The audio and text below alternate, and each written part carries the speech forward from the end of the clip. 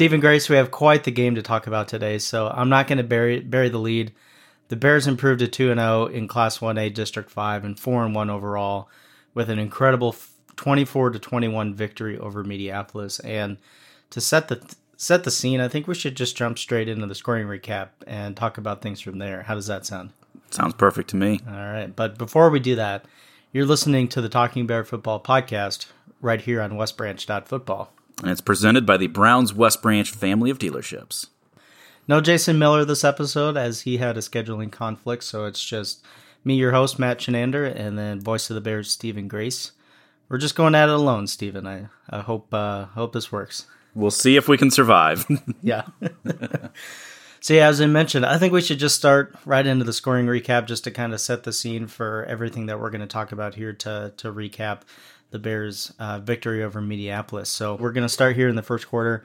After the Bears forced a Meepo punt on their opening drive, the Bears fumbled the ball near midfield to give it right back. But 3 plays later, Meepo fumbles it and gives it right back to the Bears. So kind of like nothing happened there. But the Bears take advantage of that with a 12-play, 49-yard drive that ended with an Andy Henson 16-yard touchdown run.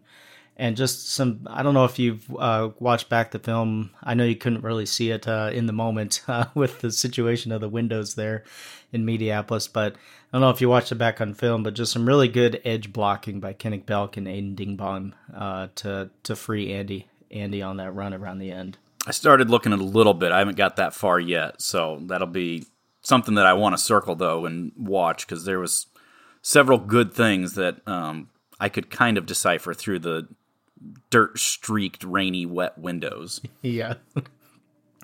Federland's PAT was good, so 7-0 Bears late first quarter.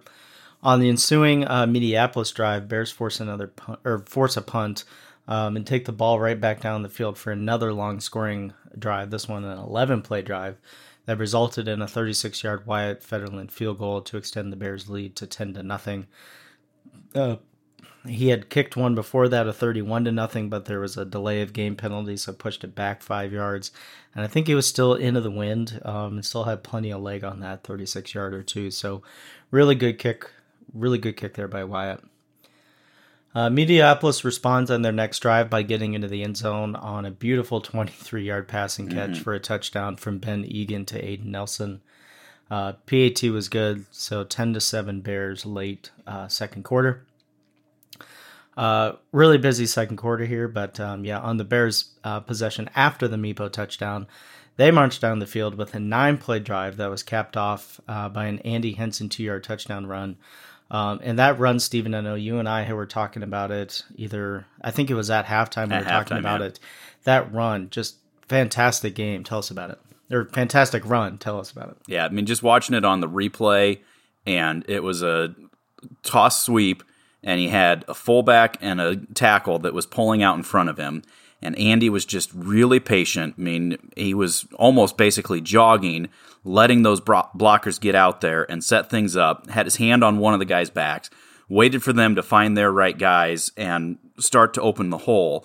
But then as soon as he saw that opening, Andy turned it on, and he met contact right at the goal line and ran over the defender. And, I mean, that was pretty much like in a yard and a half or 2 yards. So for him to kind of be trotting, and then he made the decision, hey, there's my hole, I'm going to hit it. And he hit it so hard that he ran the guy over and got into the end zone for the touchdown. I mean, that was a beautiful play. Great job by those guys getting out, leading the way, but even better job of Andy showing that patience, but then showing that quick burst and that power to be able to get into the end zone.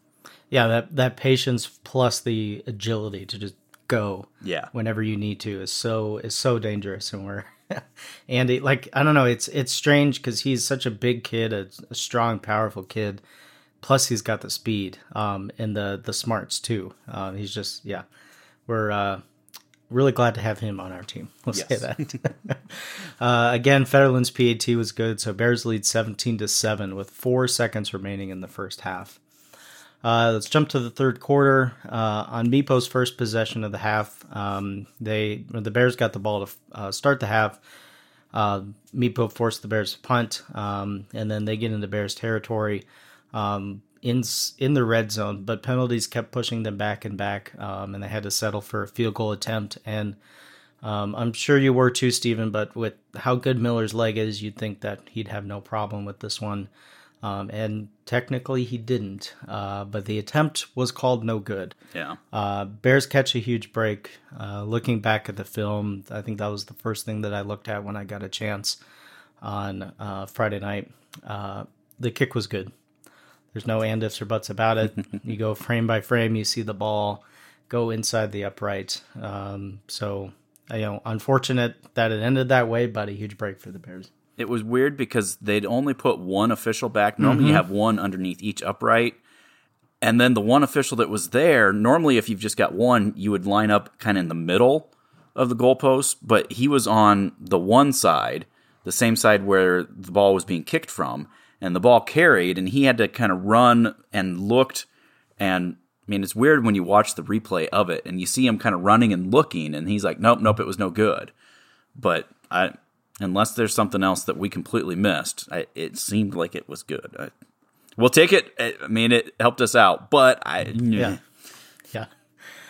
Well, anyway. I have thoughts on that I'll share in a little bit. So Okay, yeah. So, as I said, Bears catch a break. And then, so they get the ball back, but are forced to punt. And then Meepo takes it right down the field to pull within 3 on a 5-yard touchdown run from their running back, Anthony Isley. So, I mean, Meepo did exactly what they needed to do in that case. And they stopped after that, quote unquote missed field goal, they stopped the Bears, take it right back down and punch it in the end zone. So they did everything they could to rectify that situation there. So 17-14 Bears in the third. Jumping to the fourth quarter, the Bears' possession, after that Isley touchdown, they're forced to punt again. And again, Meepo drives right down the field and gets into the end zone with another Isley touchdown run, this time from 4 yards out. Miller's PAT was good, and that gave the Bulldogs the lead down 21-17 with 9 minutes remaining. The Bears, who kind of struggled mightily, I'll say, in the third quarter to get anything going offensively. The defense allowed 14 unanswered. They really need to put together a good drive to swing momentum back their way, and that's what they did. The Bears marched right down the field with another long drive, this time on an 11-play drive that chewed up just over 5 minutes of clock. Carver Belk finds his brother Kinnick on a really nice out route in the end zone. Carver just kind of rolled out to his left, did that tough throw where you kind of turn your body, for a righty at least, kind of turn your body and throw it. Not exactly the best footing that you want, but he threw it on the mark. Kinnick made a good catch, and it was 6 points for West Branch.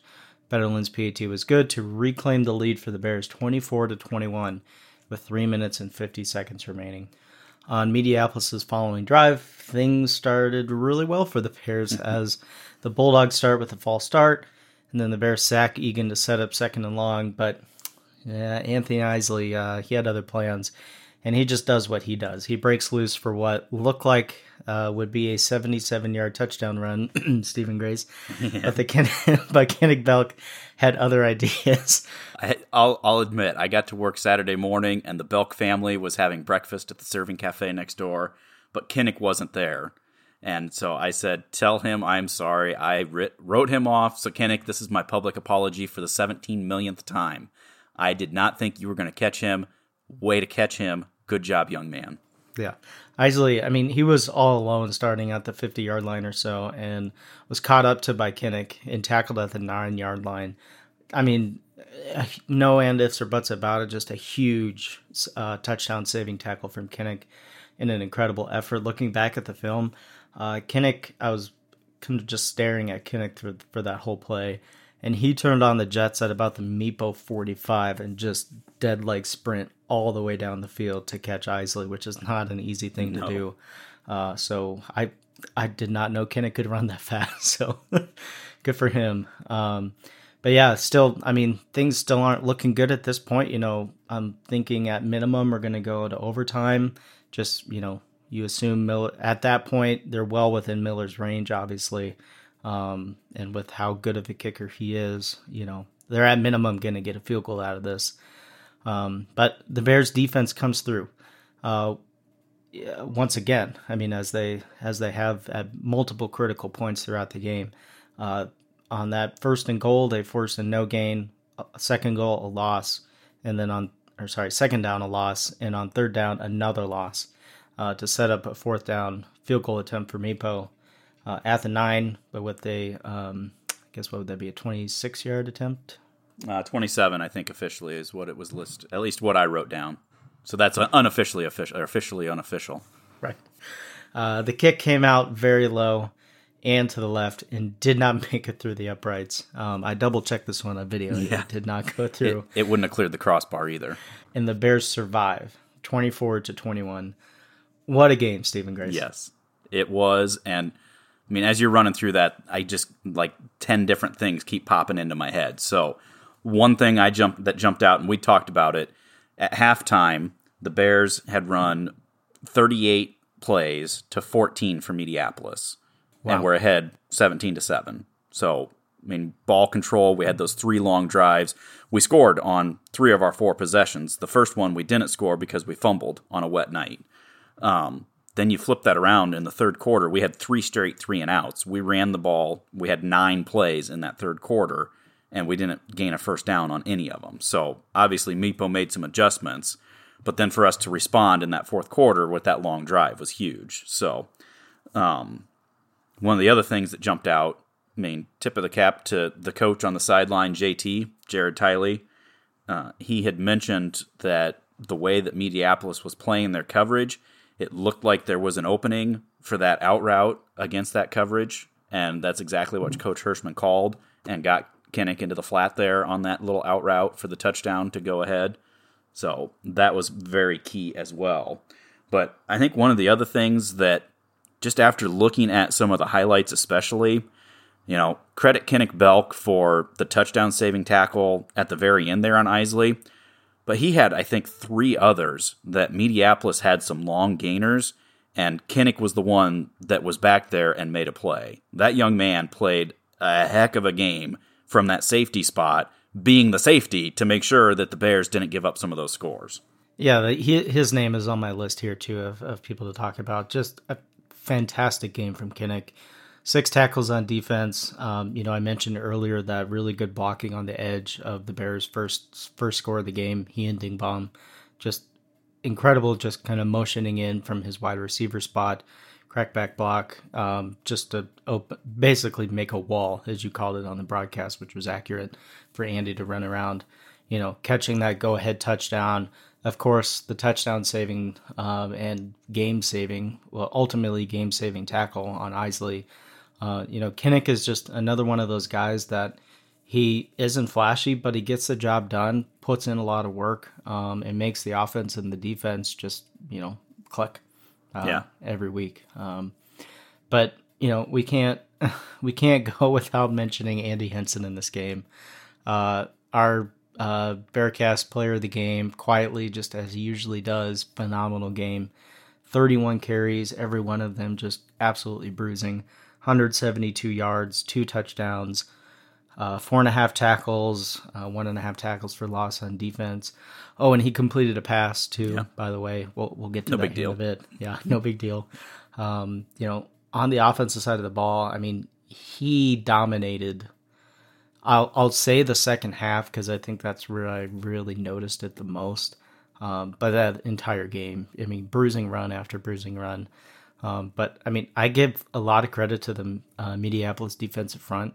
They made it difficult for the Bears front to even get snaps off. I was talking to Dano a little bit there because the coaches were next to us. And, there were a couple snaps there in the third quarter where Drake had some low snaps. And that's not his fault. I mean, he had to, as soon as he let go of that ball, as you would know, Stephen, as soon as he let go of that ball, he had to start blocking because Mediapolis front, they were just in his face the entire night and creating pressure. Well, and that was kind of what I had alluded to last week when we were previewing Mediapolis. I mean, I said, you look at it and, on paper, okay, they're 5'9", 185 pounds, 6 foot, 205 pounds. Like, it's not that typical, hey, we've got a big, beefy offensive and defensive line. They are quick. And that was the thing. And I think, our first series of the game, we saw some of that where they were just knifing. I mean, they were picking a gap and just going, and we were having a hard time responding to that. We were able to find some ways to adjust to that. They adjusted again in the third quarter, which in turn forced us to respond in the fourth quarter. But yeah, I mean, tip of a cap to them. That was a good challenge for our offensive line of what types of things do we need to be working on and in trying to get better at in terms of communication and in terms of just making sure that you're doing the right technique and getting those right reads in some of those situations. I mean, it's one thing to have a 300-pound guy that's not very mobile. You can figure out how to wall him off and run away from him. But when you have 200-pound guys that are shooting gaps and then they're not just diving in those, I mean, they're hitting those gaps and then they're ready to make plays. You got to figure out how to read that and take advantage of it for your side. So one other thing, I mean, obviously, it looked like it was a good field goal. The referee called it no good. And you're sitting at a spot where, okay, if that's good, it's 17-10. The Bears had gone 3 and out. We proceeded to go 3 and out on 2 more possessions. And everybody will look and say, oh, well, there was 3 points and, Minneapolis lost by 3, so that was the difference in the game, and maybe they would have made that last-second field goal and would have won it. But at the same time, I mean, how does the game completely change from that point? I mean, say they make that, and then we have a long kickoff return and have good field position, and we drive down and we kick a field goal ourselves, or we get a touchdown, or our offense, finds some footing because we're not pinned back, inside the 20-yard line again. So right. It's one of those that, yes, it's bad. You feel terrible for the young man that it happened, but at the same time, you can't just say, well, if that would have been right, then that 3 points would have been the difference in the game. Well, it could have completely changed that game.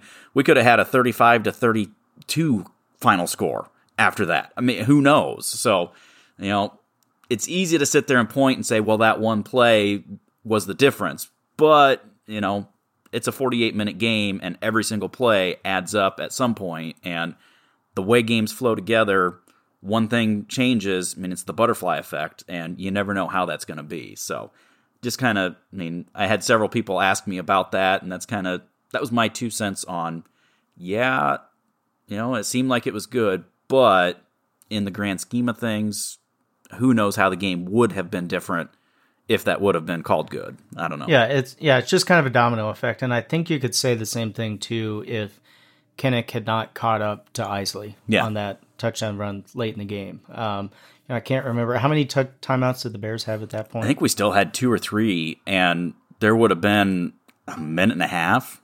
They ran 3 plays and only took 1 timeout, and we got the ball with 50 seconds left. So, yeah. Yeah, so who's not to say that, Isley gets into the end zone there, and the Bears don't march right down the field, and what they would have had to have gotten a touchdown. Because they would have been down by 4. Yeah, so they would have had to have gotten a touchdown. Who's to say that the Bears wouldn't have gone down and done that? Yeah. So yeah, just a lot of what ifs and domino effects here that potentially could have taken this game in an entirely different direction.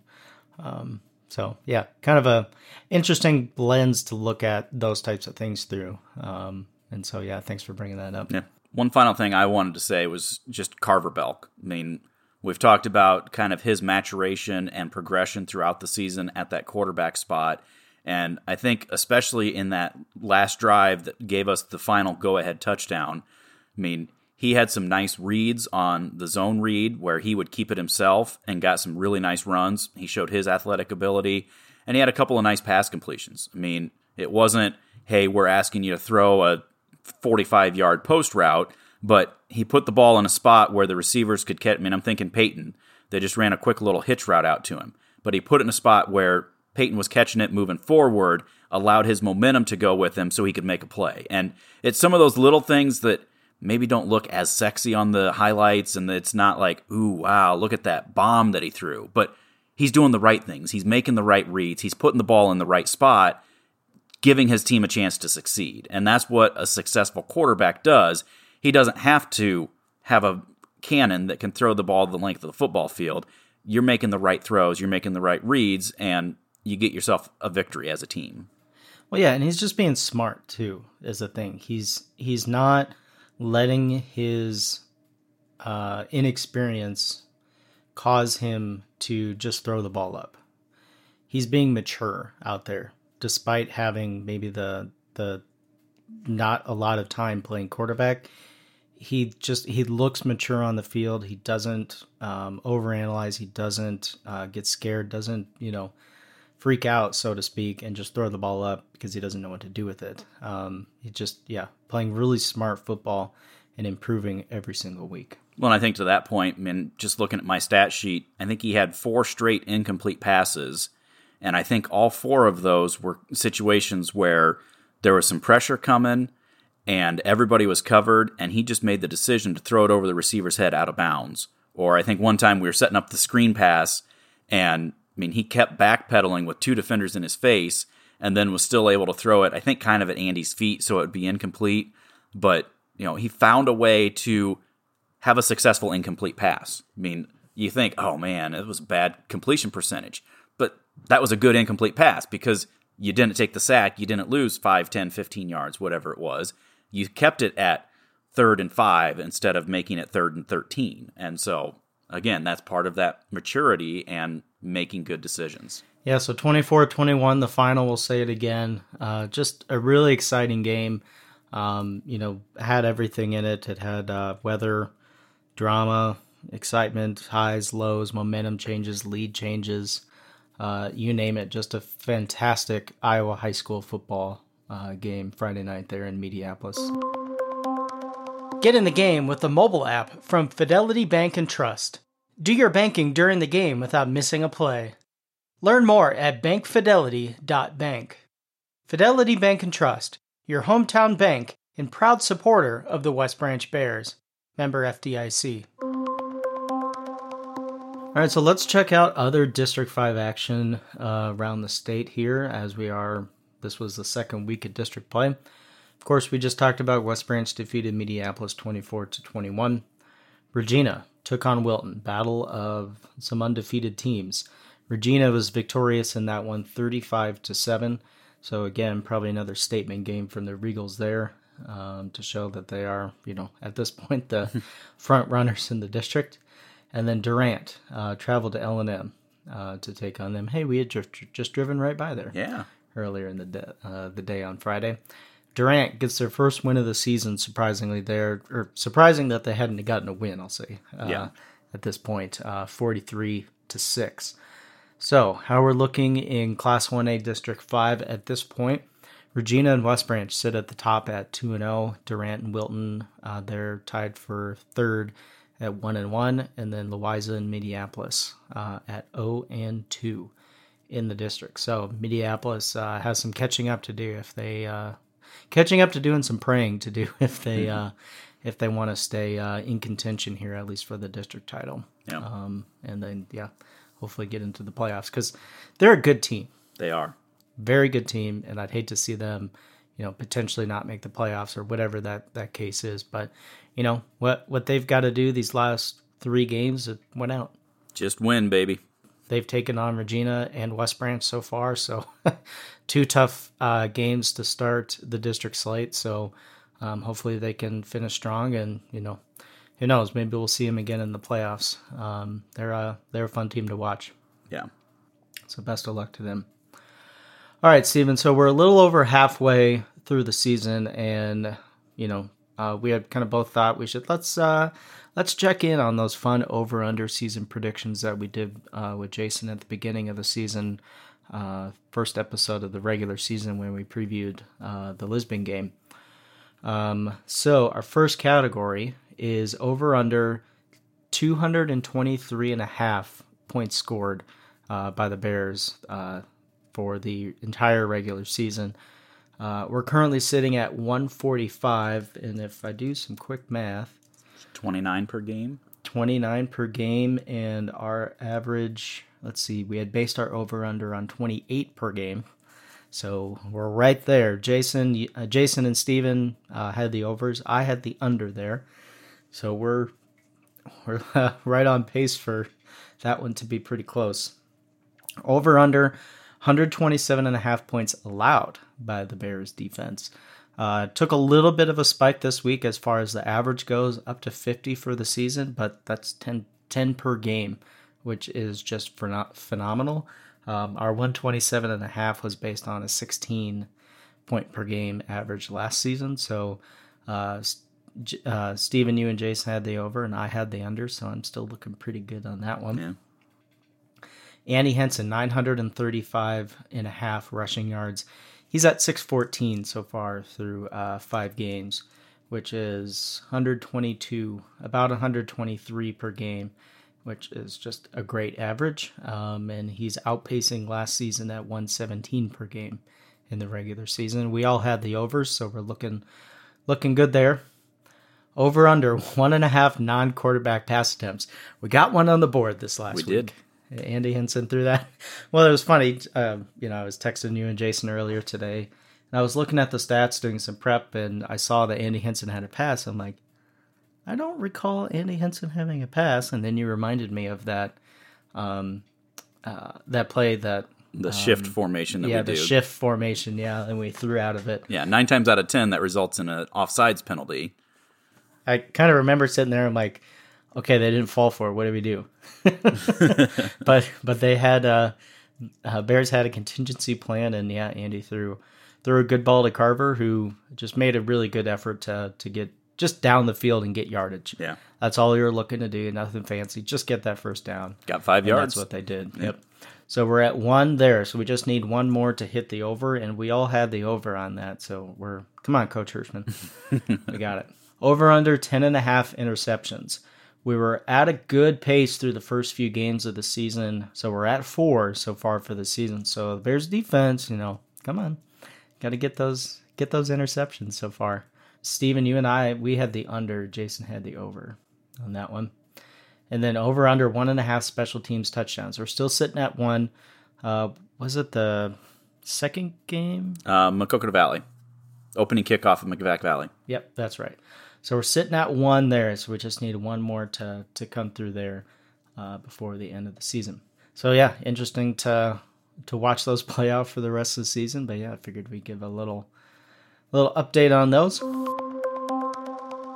Touched by Power Massage Therapy is your pathway to healing. Located on Main Street in downtown West Branch, licensed massage therapist Tracy Hartz offers Swedish massage and a variety of spa services. Touched by Power is the only therapist around providing a complimentary foot bath, paraffin treatment on your hands, hot towels throughout the massage, and a complimentary pedicure. Learn more or book your appointment at touchedbypower.com or call 631-1214. Week number 6, the Bears welcome to town the Durant Wildcats. It's homecoming game for West Branch, and we'll just get it over right at the top. Many fun activities throughout the week. Parade on Wednesday, dance on Saturday. It's cliche and we talk about it every year, but I think it rings true. This is the week where the Bears really need to try and stay focused, despite all of the festivities going on. And, like I said, that dance coming up on Saturday. Yeah. And I mean, the cliche is the dance is so much more fun with a win on Friday night. And yeah, it's easy to get caught up. You've got different themes every day, so you're dressing up differently and you're just doing all these other fun things, and it's easy to let the game slip your mind. And just looking at it, I mean, on paper, again, this is one of those, oh, look, Durant beat Louisa Muscatine. That was their first win on the year. Okay, we can just show up and win. Well, I've just kind of looked at some of the things from Durant throughout this season, and they were 0-4 going into last week's game. They're 1-4 now, but look at their games that they had. They lost 23-20 to Sigourney Keota. Sigourney Keota, who's a top 5 team in the state, had to score a touchdown with a minute left to win that game. They lost 32-16 to Cascade, which I think Durant had several turnovers in that one. And Cascade's a ranked Class 1A team. Yeah. Northeast Goose Lake, Durant led 28-21 going into the fourth quarter, and then I think they had 2 turnovers late in that game, and that allowed Northeast to pull away. Wilton, Durant led 22-8 with about 5 minutes to go, and then Durant fumbled, set Wilton up, real nice field position. They got a quick touchdown, and then Durant had to punt. Wilton drives down and scores with about a minute to go to win by 2 points. So it's a situation where you look at that what if game, Durant could easily be a 5-0 team right now. Oh, yeah. Yep. Well, yeah, and we keep talking about it. I mean, we've said last week, or probably since after week 3, and definitely after last week, they're probably one of the best 1-4 teams in the state, you'd like to think. And just with what they've got going on their team with, I mean, obviously DeLong, we'll talk about him here in a bit. But yeah, just 1-4 is so many close games so far against some really good opponents. Yeah, the 1-4 is not an indication of their play and their ability. And the nice thing is they're sitting 1-1 in the district. They're right there, nipping on the heels of us and Regina. So they're not out of things. Yeah. And this is a game that they, pretty much have to win to keep up there in the district. And, they'll have Regina at some point too, that they're going to have to win that. And I think they're very capable of doing that. But yeah, Stephen, give us a little bit on what you've learned about Durant so far in your research and film watching, but yeah, I think it's just one of those teams that, like you said, we throw the records out the window. Who cares? They're a good football team. It all starts, and this is kind of a theme for our district this year, stud running backs that are juniors. Nolan DeLong, and Durant doesn't have their stats posted from Friday night's game yet. He had 751 yards through 4 games. We talked about Isley with 707 through 4 games. DeLong had 751 through 4 games. And it's interesting because you watch those two, and they are both phenomenal athletes, but they're just a little different. Isley is kind of more of that shifty, agile, he's going to make you miss. And DeLong is more in the vein of Andy Henson of he's going to flow a little bit, he's going to find a hole, and he's going to go north and south, and he's going to punish you. He is not afraid to put a shoulder pad into you. He is going to run you over. He is a strong dude. He's fast. He's all over the place. And so a lot of we talked a little bit last week about, the revenge factor and, Mediapolis knocked us out of the playoffs last year. Well, we went down and we won a close game against Durant. We held DeLong in check last year. So, he's chomping at the bit saying, hey, I want another shot at this West Branch defense. And, he is a special young man. He's also their leading tackler. He's a phenomenal linebacker. He's getting recruited at, I think, the Division I level. Jason's closer on that than I am, but I think he's had some visits and, no official offers yet, but he's getting some looks because he's a good-looking football player. One of the other things that jumps out, I talk about how they've been snake-bitten by the turnover, but they have also got 9 interceptions on the season through 4 games. I don't know what they had Friday night, but they're averaging 2 interceptions per game through the first 4 games. So, it's a situation that Bears are going to have to take care of the football because they're ball hawks. They're looking for it. They're trying to make plays. And so it's a physical team. They've got good size on that offensive line. They're 200 at center. They're 260, 240 at the tackles. So, they've got some big guys.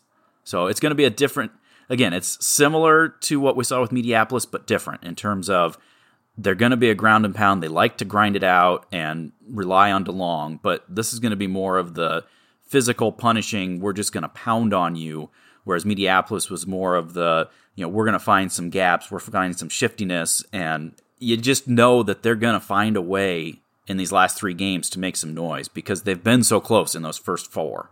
And it's just, I don't know. It's hard to fathom that they are just 1-4. And I could easily see them trying to get back to 500. And so the Bears are going to have to be ready to go. Yeah, and you mentioned the kind of the ball hockey nature that they have on defense. And as we kind of talked about a little bit earlier, and I think one thing that I'm looking for in this game is the continuation of Carver Belk to, I think I pretty much said the same thing last week just because of what Regina was able to do against Mediapolis with their quarterback's legs. I'm interested to see that process continuing with Carver Belk. I like what he did Friday against Meepo with his legs, getting him a little bit more mobile. And I'd like to see that increase in frequency, as I think he's a really good weapon on the ground. But we also saw some strong, well-thrown balls that, hopefully that the Bears passing attack can continue to ramp up. But I think we're well suited to do that despite that ball hockey nature of the Wildcats.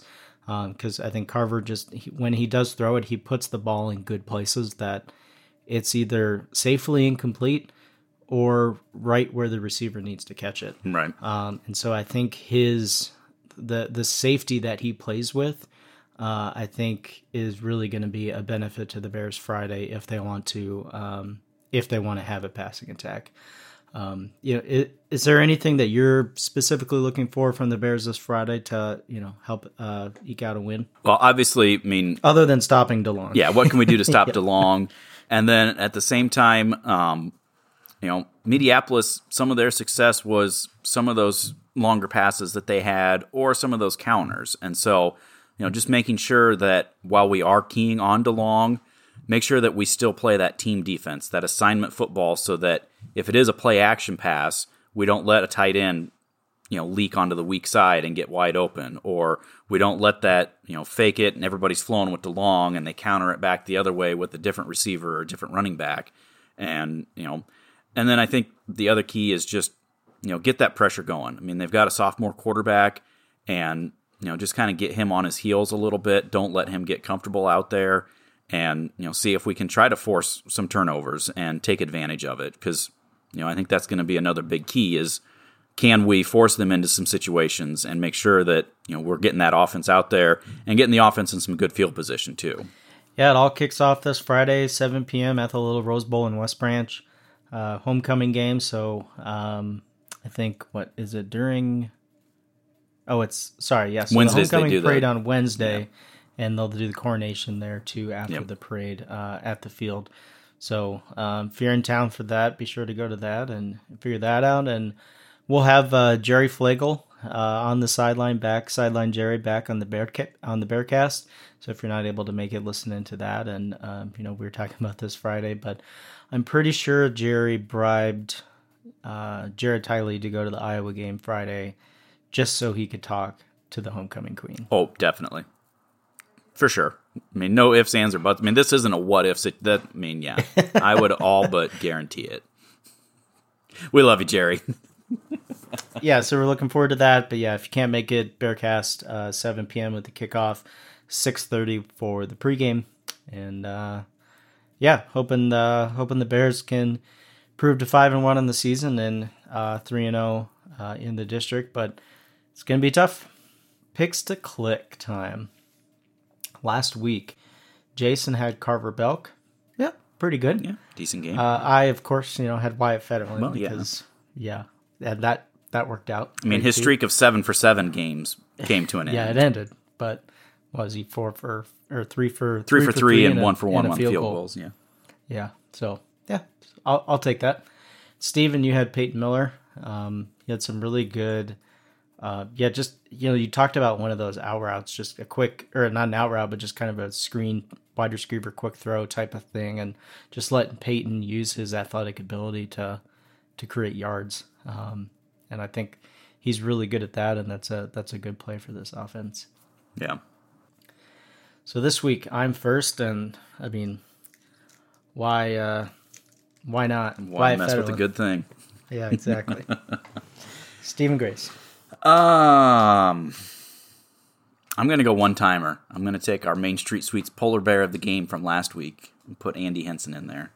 I think it's going to be a night that we're going to need him to do some big things both sides of the ball, matching up with DeLong, and I think that's going to be key too, is kind of like we saw in that first half, just make sure that we keep controlling that football, grind it out, pound it out, and don't give DeLong opportunities to make plays, because, I mean, he's busted through for some big runs, and so I think Andy's going to be key to that for both sides of the ball.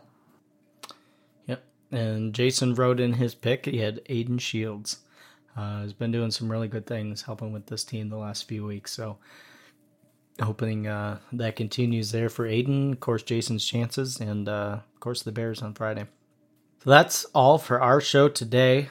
Stephen, tell us how folks can keep up with the team. Well, there are multiple ways. Of course, you can listen to us blabber on each and every week. We record these on Sunday. Matt normally has them out, whether it's Sunday night, Monday sometime. It's weird because sometimes my Apple podcasts, like I think I got a note on Thursday last week that the previous week's was available. Yeah, Apple's got some troubles right now with their podcast stuff. So, Okay. Not that that's a really good podcast app to begin with. I highly recommend other ones. Yeah. But yeah, got some problems. I normally listen through Spotify myself, but Okay. Yeah. So typically, if you do subscribe to the show in Spotify or Apple Podcasts or Overcast or Google Podcasts, whatever it is, that's usually up late Sunday night, immediately before we even publish it out on social media and on westbranch.football. So little pro tip there: if you subscribe to the show, which is totally free, in your podcast player, you'll get it immediately as soon as it's released.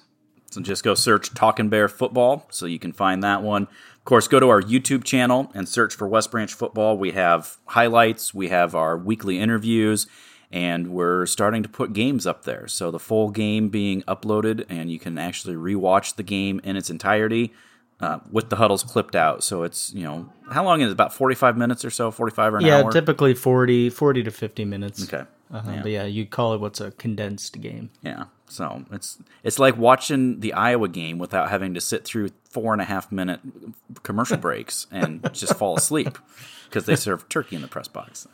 I digress. Of course, Better than beer in the other part, no part of the kidding. press box. That also puts you to sleep. Of course, go to any other social media, Twitter, Instagram, whatever it may be. Just search at WB Bears Football. Of course, follow it. You'll get any updates. Matt posts all kinds of great things out there.